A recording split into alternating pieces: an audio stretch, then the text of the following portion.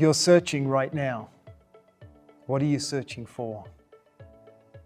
Recently, someone told me that the average American is swiping on their screen the height of the Eiffel Tower each day. Searching, looking, hunting. What are you searching for? At one time, some people came to one of the disciples, Philip, and said in John chapter 12, "Sir, we would see Jesus." They were searching for Jesus. See, they knew that they were sinners and that He was the Savior.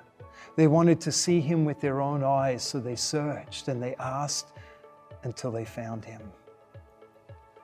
Are you searching for Jesus? If you're a sinner, He has paid for all of your sins. He lived and died for you so that you can be with Him in heaven, so that your search is over. Tonight, as you lay your head on the pillow, know that your search is over.